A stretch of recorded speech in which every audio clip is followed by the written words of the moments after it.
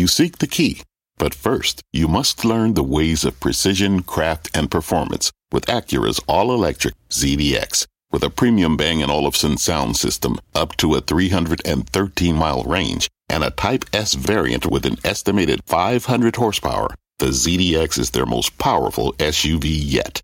Unlock the energy when you visit Acura.com to order yours today. Right now on Fast, an after-hours warning from FedEx, the shipping giant blaming slowdowns in Europe, Asia, and elevated costs around the world for its weakness. We'll go inside the numbers straight ahead. So does this warning, along with the chorus of executive voices on troubles in the economy, get the Fed to take the pedal off the metal next week?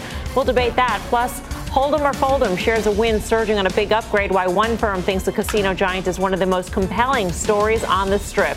And later, Amazon's ready for some football, Disney's plan to step into sports gambling, and is Kanye West being a gold digger by falling out of the Gap and breaking it off with Adidas? Trade it or fade it? Yay. Coming up. I'm Melissa Lee. This is Fast Money. We're live at the NASDAQ market site. A full house on the desk tonight. Take a look at this. A rare occurrence. Tim Seymour, Karen Feinerman, Courtney Garcia, and Dan Nathan all joining me here at the NASDAQ market site. We start off with the ugly earnings warning from FedEx. Stock getting crushed after hours. Our Frank Holland is here on set with us with all the details. Frank. Yeah, Melissa, early warning here on the earnings, and it really hit the stock. The company issuing that warning saying it's facing a soft macro environment when it comes to all of its businesses, including its signature air delivery business. Had a miss on revenue, an even bigger miss in EPS. Obviously, that pressured the stock. But it's really the forward guidance, that EPS guidance that's hit in this stock. Take a look at the numbers. You can see here, you don't need to be a mathematician to figure this out. FedEx guiding about half of what the street's looking for. It's also withdrawing its fiscal 2023 guidance and revising its CapEx lower, saying it expects business conditions to weaken into Q2.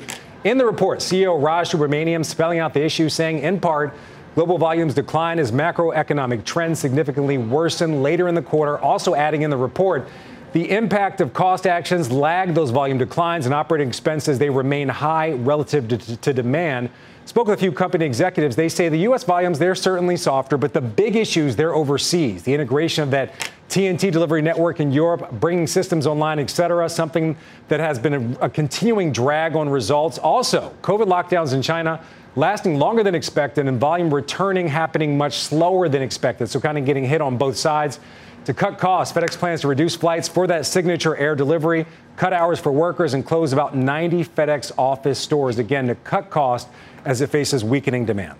The context, though, to this, Frank, is that they gave guidance, or they talked about their guidance and their forward-looking, forecasts June 23rd. Right. So this is really falling off a cliff, literally, because for them to cut in half what their guidance is for the quarter since June 23rd, I mean, it's amazing what has changed. Well, in all fairness, FedEx obviously seeing a much different picture, but even analysts, I was there at their investor day in June. Everybody was feeling very optimistic about FedEx. Yeah. They put out some very optimistic targets for future fiscal years, also raised the dividend. So obviously a lot of optimism. Generally, companies don't raise their dividend unless they're feeling pretty good about what's coming up. So just a big change. One thing that I don't think anybody could have forecasted is that volumes in Asia being much slower to resume than people expected. Those COVID lockdowns lasted longer. And here in the U.S., spending slowed down a lot faster than people thought. Frank, thanks so much. Frank Holland with all the latest. We've done this a few different times where we've talked about FedEx warning. So how much of this is FedEx and how much of this is the environment, Karen? Well, I don't know for sure, but always some of it is FedEx. The irony that the one thing they delivered earlier on time was a pre-announcement. So we were supposed to hear it next week. I get that. It's not funny, though. I'm long. So I'm long a little less now than I was an hour ago for a few reasons. One is this is disappointing. I think this cutting in half is actually making it a little worse than it seems. They probably had some charges for doing some of their cost reduction initiatives. One thing I find a little hard to believe, they feel very confident in the cost reduction initiatives as it relates to 2025. I find that a little hard to believe, given that June 23rd, they felt really good about this August, September of this year. So it is a very difficult environment. I'll give them that. But it's very, very frustrating. It's difficult. We have a new-ish CEO. He was sort of, he's been there a long time, but in that role for not that long. And I think what's going to happen is, even though it's cheap, I think what's going to happen is we are going to see a number of companies now start to say something similar. And FedEx, with its reputation for missing, will trade down each time. Right. Even though they've already said theirs. Right. I just feel like it will get pounded again and again. So now I just think, all right, you know what? I'm going to lighten up. I'm going to do, some tax efficient trading, sell high cost. If I want to revisit, I can either buy UPS or I could wait 31 days and buy FedEx. But very, very disappointing both for FedEx specifically and then questionable more broadly. What does that mean? Speaking of other companies talking about the difficult environment, GE warning just moments ago on the supply chain. The CFO actually saying the supply chain continues to be tough, continues to impair its ability to deliver to customers. So that stock is down 5%, just adding to this sort of corporate bad news wave here, Tim. Well, I worry less about GE only because this is a dynamic on supply chain and things. First of all, we've seen this before, and FedEx is so much more cyclically important to the economy. What I think I heard Karen saying, though, she might as well have said UPS is running their business so much better than FedEx. Yeah. I mean, that's really the story. And when you think about UPS, their ability to handle short-term cost pressures, their ability to actually balance their margin, their gross margin is probably 3 or 4 turns better than FedEx's. But ultimately, and Frank mentioned the analyst community and really where they are on this. Citibank's Chris Wetherbee actually downgraded FedEx. I think it was a week ago today, or maybe early last week. And great foresight. But again, the same point was what's the issue that is different about GE to FedEx is look, this is a warning on demand. This is a warning on freight volume. This is a warning on TL volume. This is a story where we're all looking to see where in cyclicality and in FedEx, this is where you get that visibility. Yeah, Courtney. Yeah, I think that's the big thing here, right? Is if demand is going down, I think what does that mean for the bigger picture? Because we have to see a slowing economy and we have to see that deterioration in consumer demand in order for eventually the Fed to start lowering interest rates, which as we saw with that CPI report, people don't think it's coming anytime soon. But if we do start to get more data like this coming out, that does start to really have an argument against if they need to continue being so aggressive with their rate hikes. Right. I mean, there's also the question of the corporate side of the business in terms of businesses sending packages, et cetera. And so we have not, as you've made the point repeatedly, we have not heard any sort of demand is from not, on enterprise spend. Yeah. And so you got to wonder if that's coming down the pike. So let's kind of take it back a few months. Okay, we had a couple of these double downgrades of guidance going back into the spring, right? We saw Snap do it, we saw Target do it, we saw Microsoft do it, and Microsoft was really interesting. They guided on currency, but they didn't. Again, on 2 occasions over the last 4 months, they said they're not seeing a weakening in enterprise demand. And I think if you're starting to connect some of the dots here, I mean, it's pretty simple to start thinking about when you see other companies at different parts of how they touch consumers or how they touch businesses. It's not until we start seeing these layoffs and we start seeing basically weak demand in other pockets where you're going to see enterprise companies start pulling back a little bit. I think it's interesting that we've seen companies push through as much of these input costs that they could, right, to defend their margins. We just saw S&P margins at like an all-time high or something like that. And I think what these warnings tell us is that that's not going to continue for the balance of the year. And we were talking about this last night. If you are a CEO and you used to be in a situation in the last couple weeks of a quarter or maybe the last month of a quarter and say, all right, let's make this quarter and let's just kind of figure out the next quarter as we can. I don't think that's happening. I think that's what's going on tonight with GE and with FedEx. I think we're going to see that accelerate into quarter end. So I think that, again, pulling the full year of this guidance just tells you how weak the visibility is right now. They're not on a fiscal year. This current fiscal year starting right now. Full year. No, there's nothing good. There's no way to spin it good. There's no good. I'm curious because Frank seemed to focus on Asia and the fact that lockdowns affected them much more than had been anticipated. But in terms of Europe, you got to wonder about fuel costs there and just sort of demand just completely drying up given what is going on with inflation and energy costs there. Yes, for sure. And that was some good margin business, right? So that's probably us just to the CapEx. I imagine they're cutting their own CapEx, FedEx, right? I don't know if GE will announce something similar. Maybe they're not quite as enterprise spendy as some of the maybe it's a little more industrial spend, but I guess we're going to see more broadly. And FedEx has made it clear that they've been a little bit longer term thinking than UPS. And that's part of where I think on the here and the now, on some level, we should be thinking out really into their fiscal 24, except for the fact that this is a company that has, as Karen pointed out, a lot to fix in terms of how they are addressing. And as Dan pointed out, the pricing power that these shippers have had, they've raised prices through. They got the higher end of a price range about 4 or 5 months ago. Let's see what they can do going forward. Just taking a look at how the stocks are reacting in the after-hour session, that tells me at least that this is much more of a FedEx issue than anybody else's issue, given UPS is down 5% and FedEx is down 15% at this point, Court. Yeah, that's exactly right. And I think that's what you want to look at here is FedEx clearly this is going to be a problem for them. And when you look at them, they're down, 14% right now. And they have done this before where they're going to really take down their guidance and try to beat that. And I think moving forward, it's not something I'm worried about from the overall market. Yeah. Dan? Well, I mean, listen, when you think about a UPS, I mean, these were cheap stocks relative to the markets. I know you guys have preferred FedEx on valuation, high single digits PE multiple versus the expected growth this year. It looked like on a PEG basis looked pretty attractive. And I think that's one of the things. I think some of these stocks that look like really good values as the economy might start to. I think that what a lot of investors were starting to think in June is like we're pricing the worst case scenarios in, right? And so you have a 2-month rally and all of a sudden, a lot of us are like, no, the economy is weakening. We had the deceleration in the first half of this year versus the pandemic comps, and now we actually have a weakening global economy. And I think put the situation in Europe and China into it, it's really hard to just kind of conceive a scenario where we are not going to be in a recession. I know the recession word doesn't matter, but take these companies for what they're telling you. When you have companies pulling full year guidance, it tells you they have no visibility. Yeah. Well, why should they? I never think companies should do guidance. I know, but they all do. You and I have been fighting about this for 10 years. They all do. Some of them have done. Many do, though. Many do. Yeah. They're right to pull guidance. What are they supposed to say in this environment? We got a lot of clarity? I mean, well, I know, they're right to pull guidance. But for the quarter, if the consensus estimates that they had just guided to was $5.44, and they're coming in at wherever they're coming at $3.44 or whatever. Right. So all of a sudden they built in like a huge bucket. You should be able to give some guidance for the full year. I think why? What's the upside? But because they have. Well, because they have. They're being judged right now based upon what they've told us. And I realize that at some point they've got to come in and restate it and lower the bar. And I think what Dan's saying is we're at that place where companies are actually deciding, let's not try to get through this quarter. Let's lower the bar. I just think that FedEx is a case where this has been a prove me story. This has been a story that's so lagged UPS. It's a story that, to me, in this environment also, look, by the way, this is a day we settled a rail strike today. Pricing across shipping is going higher. Labor costs are feeding through. We haven't even started to do that.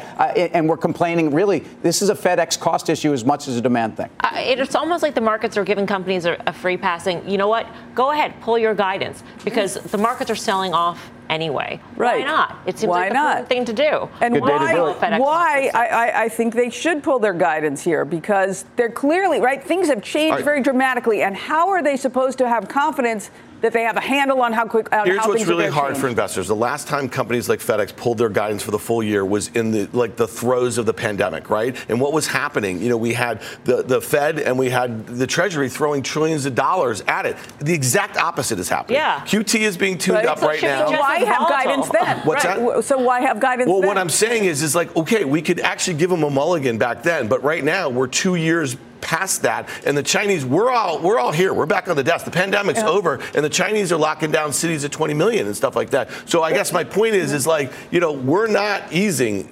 We're not going to ease out of this for the stock market right now. That's but I think what we're going through, the Russia-Ukraine situation created a European crisis that, in some ways, may be just as big as the pandemic. So this is a big deal. So I think you're saying this. You're both saying the same thing, and I would add on that remember in October and November of 2020 when we were starting to see the stock market rally aggressively, and we were saying when we get back to normalized earnings is when you want to sell these stocks. Right. We're not getting back to normalized earnings. We're getting back to a place where we have these headwinds. We have another growth scare coming out of Europe, and we have supply chain costs that are still with us. Listen to GE, although I'm not sure anybody's listening. The Fed was setting up a trade when it injected all the stimulus into the economy, the Congress, et cetera, et cetera, et cetera. We're unwinding that trade now. So as much as it was volatile and unpredictable on that side of the trade, it should be just as much so, maybe more so, on this side of the trade. I mean, I think that's sort of what the theory would be at this point.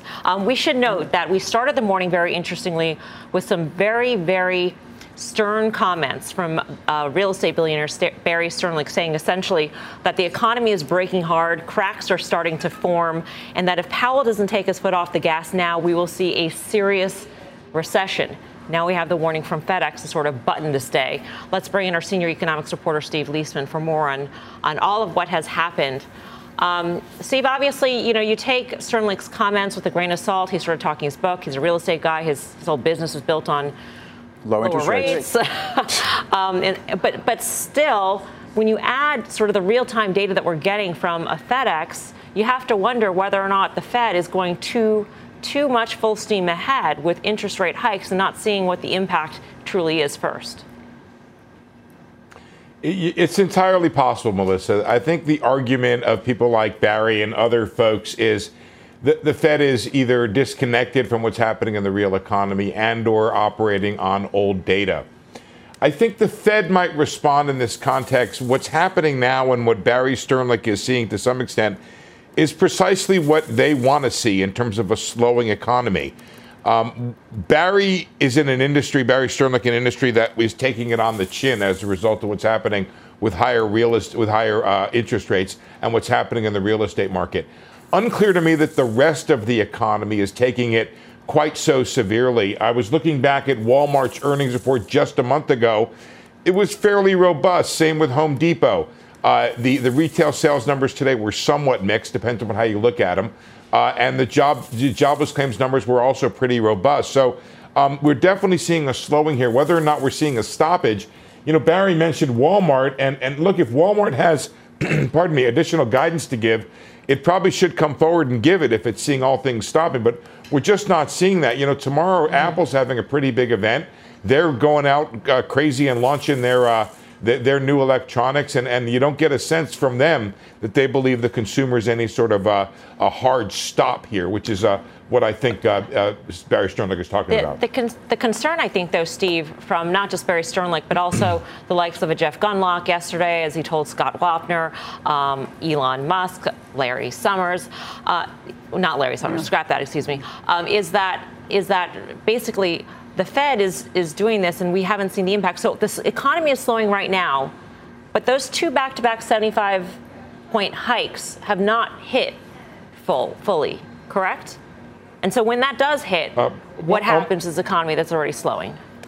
Almost certainly true, but listen, I can take it from two different sides here. First of all, Barry mentioned the idea that he thinks inflation, it's okay to go down to 3 to 4%. That's unacceptable for the Fed. It's probably unacceptable for the U.S. economy. Just look at how difficult it is for you guys to figure out what the heck is going on in this economy right now with inflation the way it is. Retail sales came in this morning. How much of that was inflation? How much was not? How can businesses plan in an environment like that? The Fed is not going to move off of that goal of 2% and say, okay, 3 or 4% is good enough. That's the first thing. The other thing I think that's out there, which is really significant, is the idea that we have to slow down the economy somewhat here. And where do you think interest rates ought to be? Do you believe that we're in a world of low underlying, secularly low inflation, such that we need to go back to the good old days when the funds rate was 1% or 2%? I don't think so. I think you can make a pretty good argument that there's an underlying funds rate that ought to be around 3%. And if you want to be restrictive, it ought to be around 4%. So I feel like there's a good sort of theme out there of some people want to click their heels and go back to Kansas, where the funds rate was 2%. I don't think we're going back there. I think if you're thinking about your portfolio right now, you ought to think about a funds rate and a 2-year bond that is properly in a 3 to 4% range. I don't think anybody in the future has a cost. I'm sorry to interrupt, Steve. I don't think anybody here at least is saying that we should, because you're implying an actual pivot from what the Fed is doing. We're just wondering if there should be a pause at this, not a reversal. But let's see where we are, Tim. And Steve, there's a difference. So let's go back to Sternlicht's term. He said breaking. There's a difference between breaking with an A and breaking with an EA. And breaking with an A is slowing down. Breaking EA is falling apart. And breaking, well, that's what I do here. It's wordsmith. Yeah. But Steve, my question is, so the Fed essentially in July started telling us just this. We really don't know the impact of what our rates and what our hikes have done to the economy. And that was where the market, by the way, got a lot of ammunition to interpret this as a pivot. Fed funds are 100 basis points higher out in April. We're about 445 today. And yet the Fed 2 months ago was telling us that they actually were a little concerned about this. Yeah, I mean, look, the Fed does not want to break the economy. It wants to break the economy.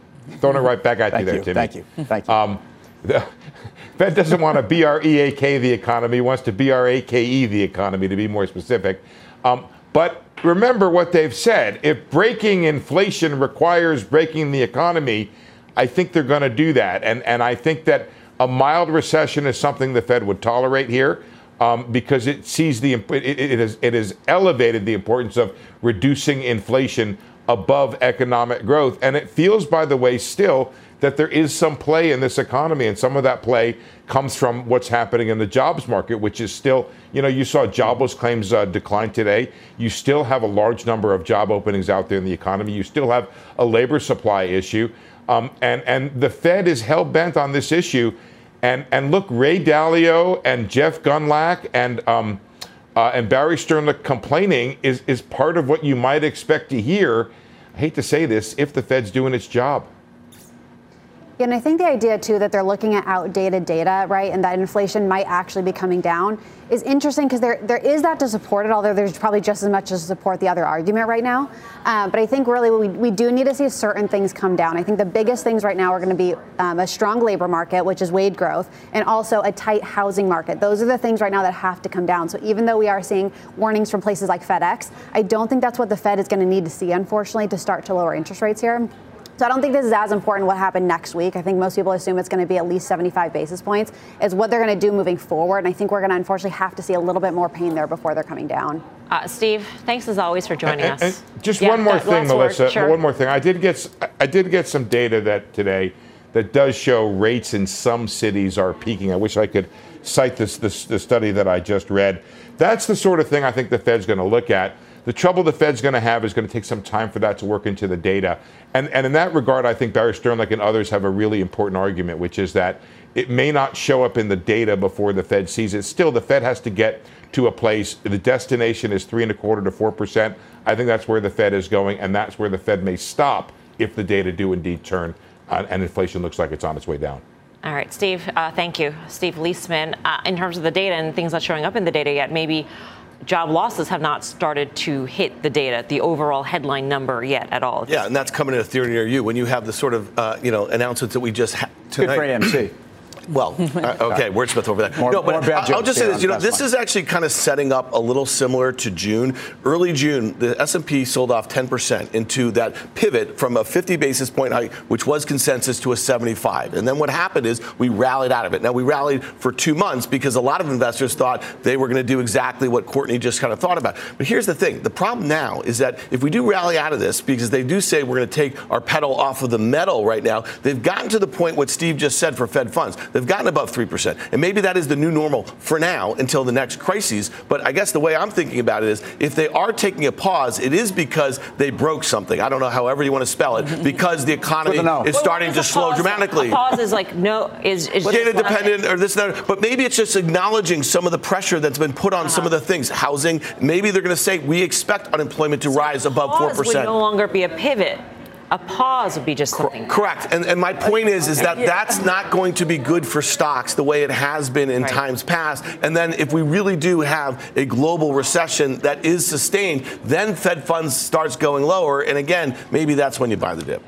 I just think that the Fed needs to have credibility as well as trying to address the inflation issue. And for them to lose credibility by turning right now after we're starting to see some progress or no progress on inflation, I don't think they can do it. All right.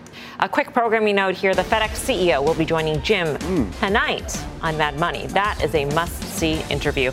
Coming up, Gambling Gain shares a win, hitting the jackpot as analysts roll the dice in the gaming space. We'll break down the casino call next. Plus, Adobe scooping up design startup Figma for $20 billion. And one of Wall Street's top tech bankers says this is just the start of a big surge in mergers. He will join us. Fast Money's back in 2. Hi, I'm Ben Rizzuto, wealth strategist at Janus Henderson Investors. Is a brighter future possible? At Janus Henderson, we think it is. For 90 years, we've worked to help clients achieve superior financial outcomes and fulfill our purpose of investing in a brighter future together. We know that this means our thinking and our investments are helping to shape millions of futures. At Janus Henderson, we are committed to helping you invest in a brighter future for the next 90 years and beyond. To learn more, go to janushenderson.com. Wouldn't it be great to have all your investment and retirement accounts in one place? Yahoo Finance, our sponsor today, makes it easy. I use it to put my investment account and 401k accounts into one hub and get expert tips that help me confidently manage my money. For more than 25 years, Yahoo Finance has been the brand behind every great investor. Whether you're a seasoned investor or are looking for that extra guidance, Yahoo Finance gives you all the tools and data you need in one place. They're the #1 finance destination, producing a holistic look at the financial news cycle, including breaking news, original editorial perspectives, analyst ratings, independent research, customizable charts, and so much more. Securely link your brokerage accounts for a unified view of your wealth, including 401k and other investments. A comprehensive perspective is what sets apart great investors, and it's how Yahoo Finance ensures you have the insight to look at your wealth in its entirety. For comprehensive financial news and analysis, visit the brand behind every great investor, yahoofinance.com, the #1 financial destination, yahoofinance.com. That's yahoofinance.com.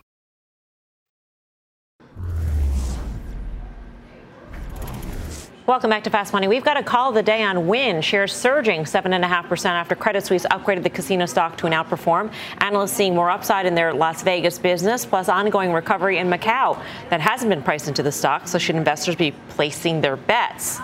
Can't resist. On Wynn, Timothy. I think so, but I've thought so for a while, and I've thought so with Las Vegas Sands. I haven't thought so necessarily with Melco or some of the really core plays, and part of the reasons why I've liked Las Vegas Sands is because I actually think they're exposed in other parts of Southeast Asia, but they also have some strip properties. But in Wynn's case, I mean, I think you have a dynamic. We've gotten data out of Caesars about what's going on the Strip. It's record time on the Strip. So if you think about the core business in the U.S., it's actually very strong. In terms of what's going on in Macau, there is some sense. We've started to hear some fall through on where licensing and renewals are going, and that at least Big Brother, that is the form of the Chinese government that a lot of people have been scared of. I think some of that pressure is off. I think this is really about shutdown, and this is about COVID, and this is a case where there's some sense we've got a little more visibility on reopening. I know it doesn't sound great today when we have all these other headwinds. So things are hot on the Strip now, yes, according to other data points. Very. Okay, we just came off. We spent 22 minutes talking about how things are going to slow down and there's going to be a recession that will likely. Dan does the Vegas every weekend. No, I'm hard pressed to think the conference business comes back the way it does. For like think about Las that. Vegas? Yeah, for Vegas. I mean, like I know that it came back in this kind of window, but if you have all these corporates got and we just saw Google last week said non-essential travel and stuff like that. So to me, I actually think this is a lot of that post-COVID hangover. People had to get their Vegas fixed. But I think the corporate stuff might. And I get that. You may be dead on, except for you've taken EBITDA multiples of these companies and you've cut them in half. I mean, I think look at these stocks. They're priced near COVID lows, and I think the valuations are where I get a little bit more excited. Yeah, and I think as much as there is some short-term optimism with Vegas, I do see this really as a China story, right? Because I think months ago we were talking about, it looks like they're going to be reopening in China. They didn't. It's taking a lot slower than normal. But as that starts to reopen, especially as a longer-term play, I think there's a lot of upside here because there's only so many players in Macau also, and they are one of those. So I do think if you're of the mindset that China is going to reopen, they are going to be a beneficiary of that. There's a lot more Fast Money to come. Here's what's coming up next. Software shakeup. A major tech deal stirring up the M&A space. And our next guest thinks this is just the beginning. The details next. Plus, prime to punt. The NFL making its big Amazon debut. So will the e-commerce giant deliver for digital? The traders are tackling that one next. You're watching Fast Money, live from the NASDAQ market site in Times Square. We're back right after this. What's on the horizon for financial markets? At PGIM, it's a question that over 1,400 investment professionals relentlessly research in pursuit of your long-term goals. Specialized across asset classes, but united in collaboration, our teams provide global and local expertise. Our investments shape tomorrow, today.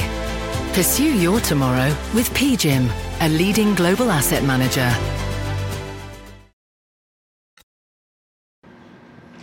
Welcome back to Fast Money. Wall Street giving today's big tech deal 2 thumbs down. Adobe scooping up private software firm Figma. Adobe dropping nearly 17%. Figma getting a major premium in this deal. Just last year, it was valued at $10 billion in the private market. The software space has been suffering this year. The IGB, the ETF that tracks the group, down over 30%. Our next guest predicts that we will see a jump in tech mergers due to the economic downturn. Rick Sherland is the vice chair of technology investment banking at BofA Merrill Lynch. He's known for hitting #1 on the Institutional Investor All-Star list 17 times in a row. That's longer than the show has been on the air. Rick, it is an honor to have you on Fast Money. Good to see you. Where do you suspect more of the deals will happen amongst, in terms of where the targets come from? In publicly traded markets where we've seen valuations taking a beating, or in the private markets where there seems to still be a willingness to give them premiums? Yeah, let's start with some context. The software group valuations are down a lot. The stocks from their peak in November are down 65% for the fastest growing group of companies and 55% for the broader SaaS software group. And the valuations for the highest group are down from 35 times next year's revenue to 8. And the broader groups compressed from 20 to 6. So the valuations are down a lot. And whether we think that's the bottom is something that we can kind of talk about. But I do think you need to get through third quarter earnings reports to feel confident that maybe the bad news is largely out into the market, because companies will be reporting lengthening of sales cycles. It's just what you do when you go through an economic slowdown. Your customers are more cautious with their spending. And companies, of course, are trying to trim their own spending, reducing Salesforce headcount and just growing less aggressively. So I think we need to reset expectations for 2023. And third, I think you've got to be very bullish on the long-term fundamentals of the sector. Every company's becoming a digital enterprise. So, the buyers of software now are much broader. It used to be something you would sell to IT. Now it is the business. So sort of got to feel very bullish about the long-term outlook. And another point would be the IPO market. It's not open, but when the window does open back up, you're going to see a lot of companies going public. Those will be high-quality companies. The valuations will be more reasonable than you saw in the last cycle when we had, zero interest rates and free money.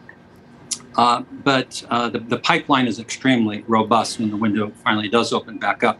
But the last point is on M&A.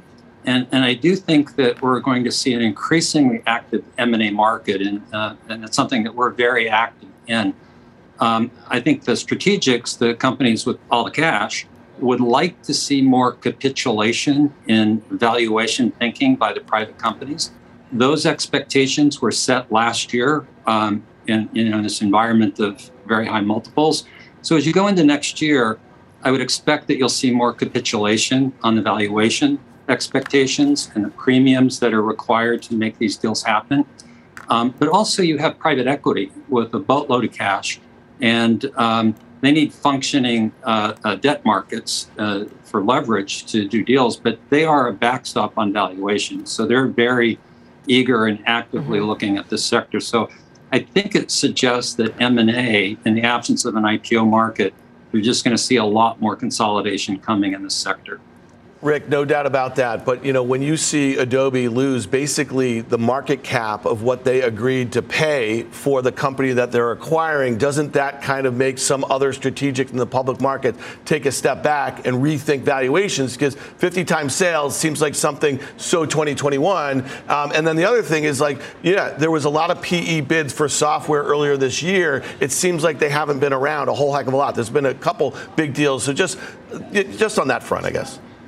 Yeah, thanks. I really need to stay away from individual stocks. I used to enjoy chatting with you folks about stocks, but as a banker, I'm trying to develop social skills and stop talking about stocks. So I can't kind of go there on Adobe. But just broadly to your point about private equity, they are dependent on leverage, and even though they've been writing bigger equity checks, the non-investment grade market's been shut. And we are starting to see signs that the debt markets are becoming more functional.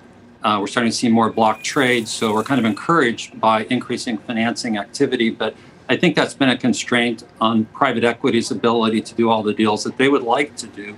But also, like the strategics, you do need to see greater capitulation. And I think as more time goes by, companies will have their valuation expectations softened, and that will combined with more fully functional financial markets, I think it accelerate the pace of M&A. Rick, great to get your take on these things. We wish we had more time. We had a lot of FedEx news at the top of the show, but we'll have you back if you'll agree to come back. Rick Sherlund, good to see you. Thanks. So what do we think? And what do we think specifically about the Adobe deal? I mean, Dan makes a good point in terms of how much it is paying for something that is expected to only give it like 2% sales growth. Well, and in fact, they on an ARR basis, recurring revenue, they do in a year what Adobe does in 5 minutes, it seems. And so Dan pointed out 50 times. I just say also, Adobe was punished today also on an outlook. This was a combination of two things. And also, this is a company that's so free cash flow accretive that when you hear as an investor that actually we may have to take out a small term loan if we don't have the cash in the books right now to pay it, and we're going to pause our buybacks until that, which is what they said. And so if you're somebody that for this stock has been a very predictable cash flow machine, I think that's where some of the disappointment is. Their last couple of quarters, the numbers have not been great, and I think that plays into this move today.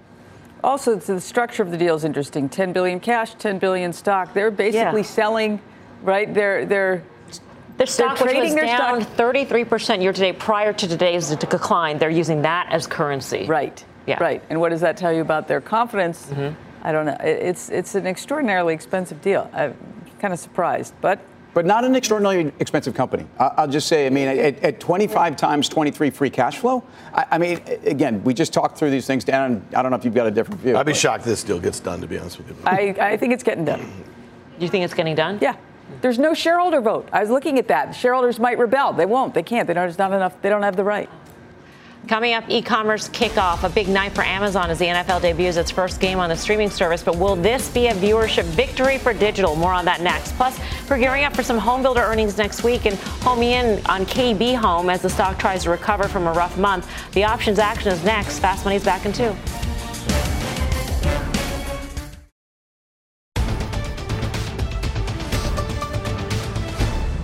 Welcome back to Fast Money. If you're just joining us, check out shares of FedEx. They are down 15.25% after hours on an ugly earnings warning. The company citing higher costs, global softness, the rest of the shippers, truckers also being hit hard at FedEx at this hour. Not as hard as you can see, but they are getting hit. Moving on here, Amazon making its NFL debut in just a few hours. The company streaming tonight's game between the Los Angeles Chargers and Kansas City Chiefs. The NFL deal grants Amazon the exclusive rights to carry the Thursday night games on its Prime Video platform. It is the first streamer to secure such a deal. Our Julia Borson now on what this means for the sports streaming world. Julia. Well, tonight is the first of 15 regular season Thursday night games that Amazon will stream exclusively to its Prime Video subscribers. And it's going into tonight's game after a week of ratings gains. The week is up 5% over last year, with the biggest opening weekend the NFL has seen since 2016. So now the question is, which streamer will snag rights to NFL Sunday Ticket and NFL Media? Whether it'll be Amazon again or Apple, Disney's ESPN Plus, or Google's YouTube. All of them are having talks with the NFL, according to a source familiar. We do believe, and we've said publicly, that we think Sunday Ticket is a package that is ripe for innovation. And we think digital will do that. So whatever you see and whenever we announce what we're going to do, I think you will see a much more digitally focused Sunday Ticket. Looking beyond Amazon and the NFL to other sports news, Disney's Bob Chapek making headlines today when he told our David Faber that he does not want ESPN to become a sports book. That does open the door for partnerships when Disney does take that next step and allows gambling through ESPN Plus. Melissa? Julia, thank you. Julia Borson. Dan, how are you feeling about these streamers, and what does this mean for? What does this impute onto Disney's ESPN business? All right, so my parents put their credit card in Amazon probably like 4 years ago, okay? And so my dad really likes football, so he's going to want to watch this Thursday night game. Do you think he has any idea how to watch his streaming Prime membership sort of thing? I mean, like this has the potential to be a disaster, okay, for people like Guy Adami would love to be watching this game, but you could put a gun to his head and say, figure out how to access your Prime and watch the game. Demographic, but not the only. They're not. Okay, so you're going to see a bunch of like millennials walking around watching it on their iPhone. But Guy Adami's eating cannolis and drinking port in Italy right now, and he can actually log in to do it. I mean, the digital format and the flexibility for these sports leagues is nothing like they've ever seen. Yeah. This is an 11-year deal. It's a watershed moment. You've got Al Michaels, who's the greatest sportscaster of all time, who's actually leading this off. So, I mean, I just think this is a case, and we see what the trend is in terms of player salaries and the ability of these leagues and their need to actually monetize more aggressively than ever. I think this is another death knell for linear TV. I mean, why else do we watch, some of these sports other than NBC, of course, our parent network, on Saturday?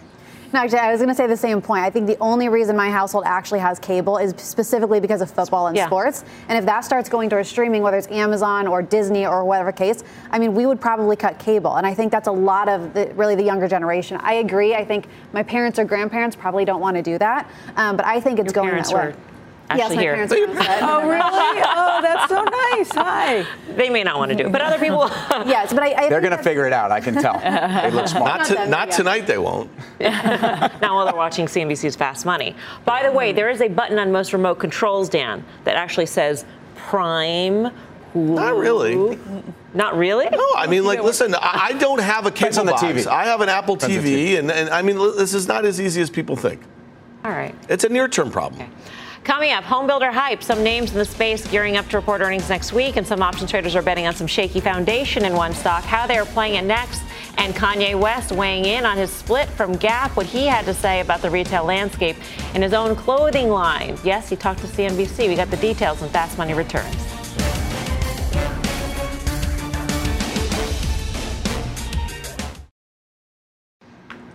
Welcome back to Fast Money. Check out KB Home, finishing flat to end the day. The stock down nearly 16% over the past month, and one options trader is making a huge bet. This name will not appreciate anytime soon.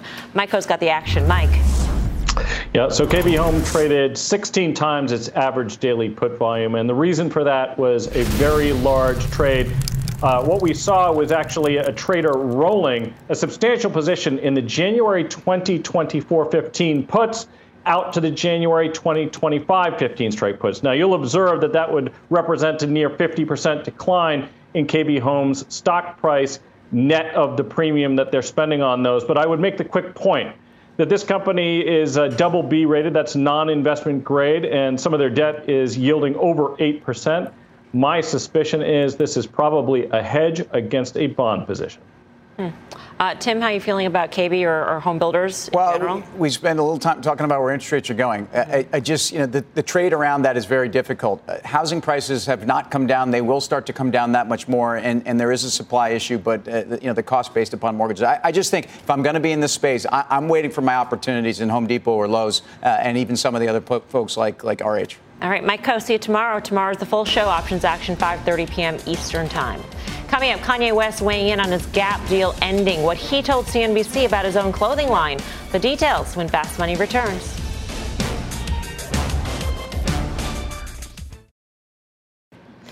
Welcome back to Fast Money. Is Ye a gold digger or a guru? Kanye West says he is exiting his partnership with his company, Yeezy, and The Gap. He also wants to end his deal with Adidas. Shares of The Gap and Adidas dropping on this news. Kanye says both companies haven't lived up to their obligations.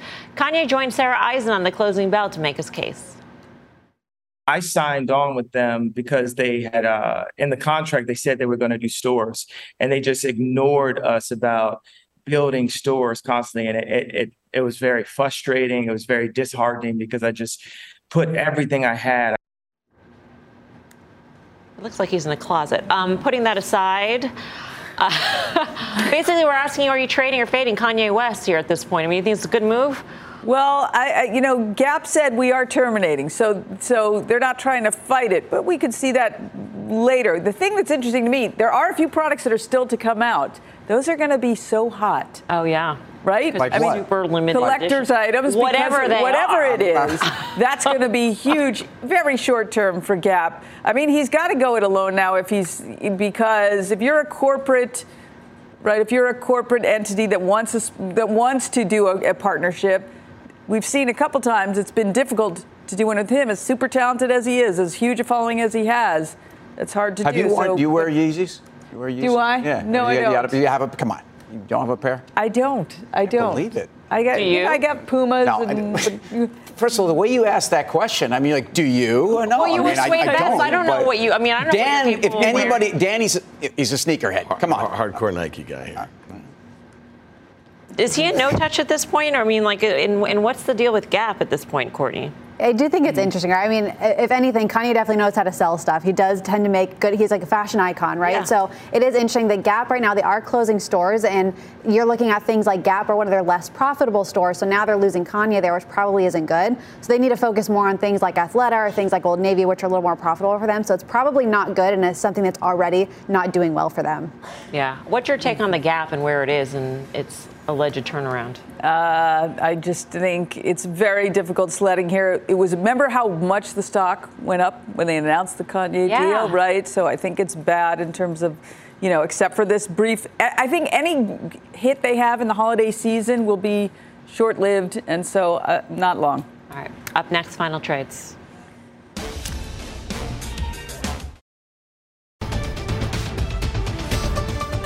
One more check on FedEx here. The shipping giant warning just before we came to air. The stock is still down more than 15% at this hour. A quick reminder here, the CEO will be joining Jim on Mad Money at the top of the hour, so just a couple minutes away from this interview. Karen, what would you want to ask him?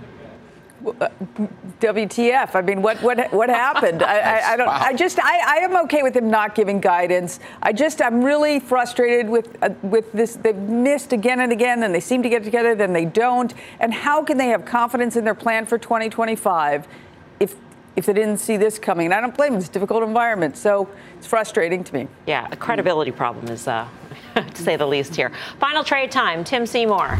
Walmart was a company that at least 3 months ago or 2 months ago when they announced had a credibility problem. I think that inventory issue is certainly not in the rearview mirror, much better. And look at that chart. It's one of the better charts out there.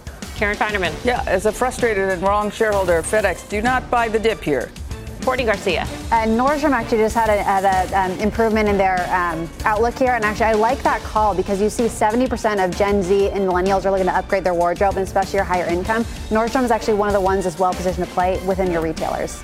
Dan Nathan. Yeah, on the Amazon, really quickly here. I mean, like getting it on your TV. Anybody can sit in their bed and watch the game on their laptop, but that's not the TV experience. Okay, my final trade. CME, I think they like the volatility. I like the volatility in the markets. I bought it this week. Thanks for watching Fast. See you back here tomorrow at 5 for more. Meantime, Mad Money sitting down with the CEO of FedEx. That starts right now.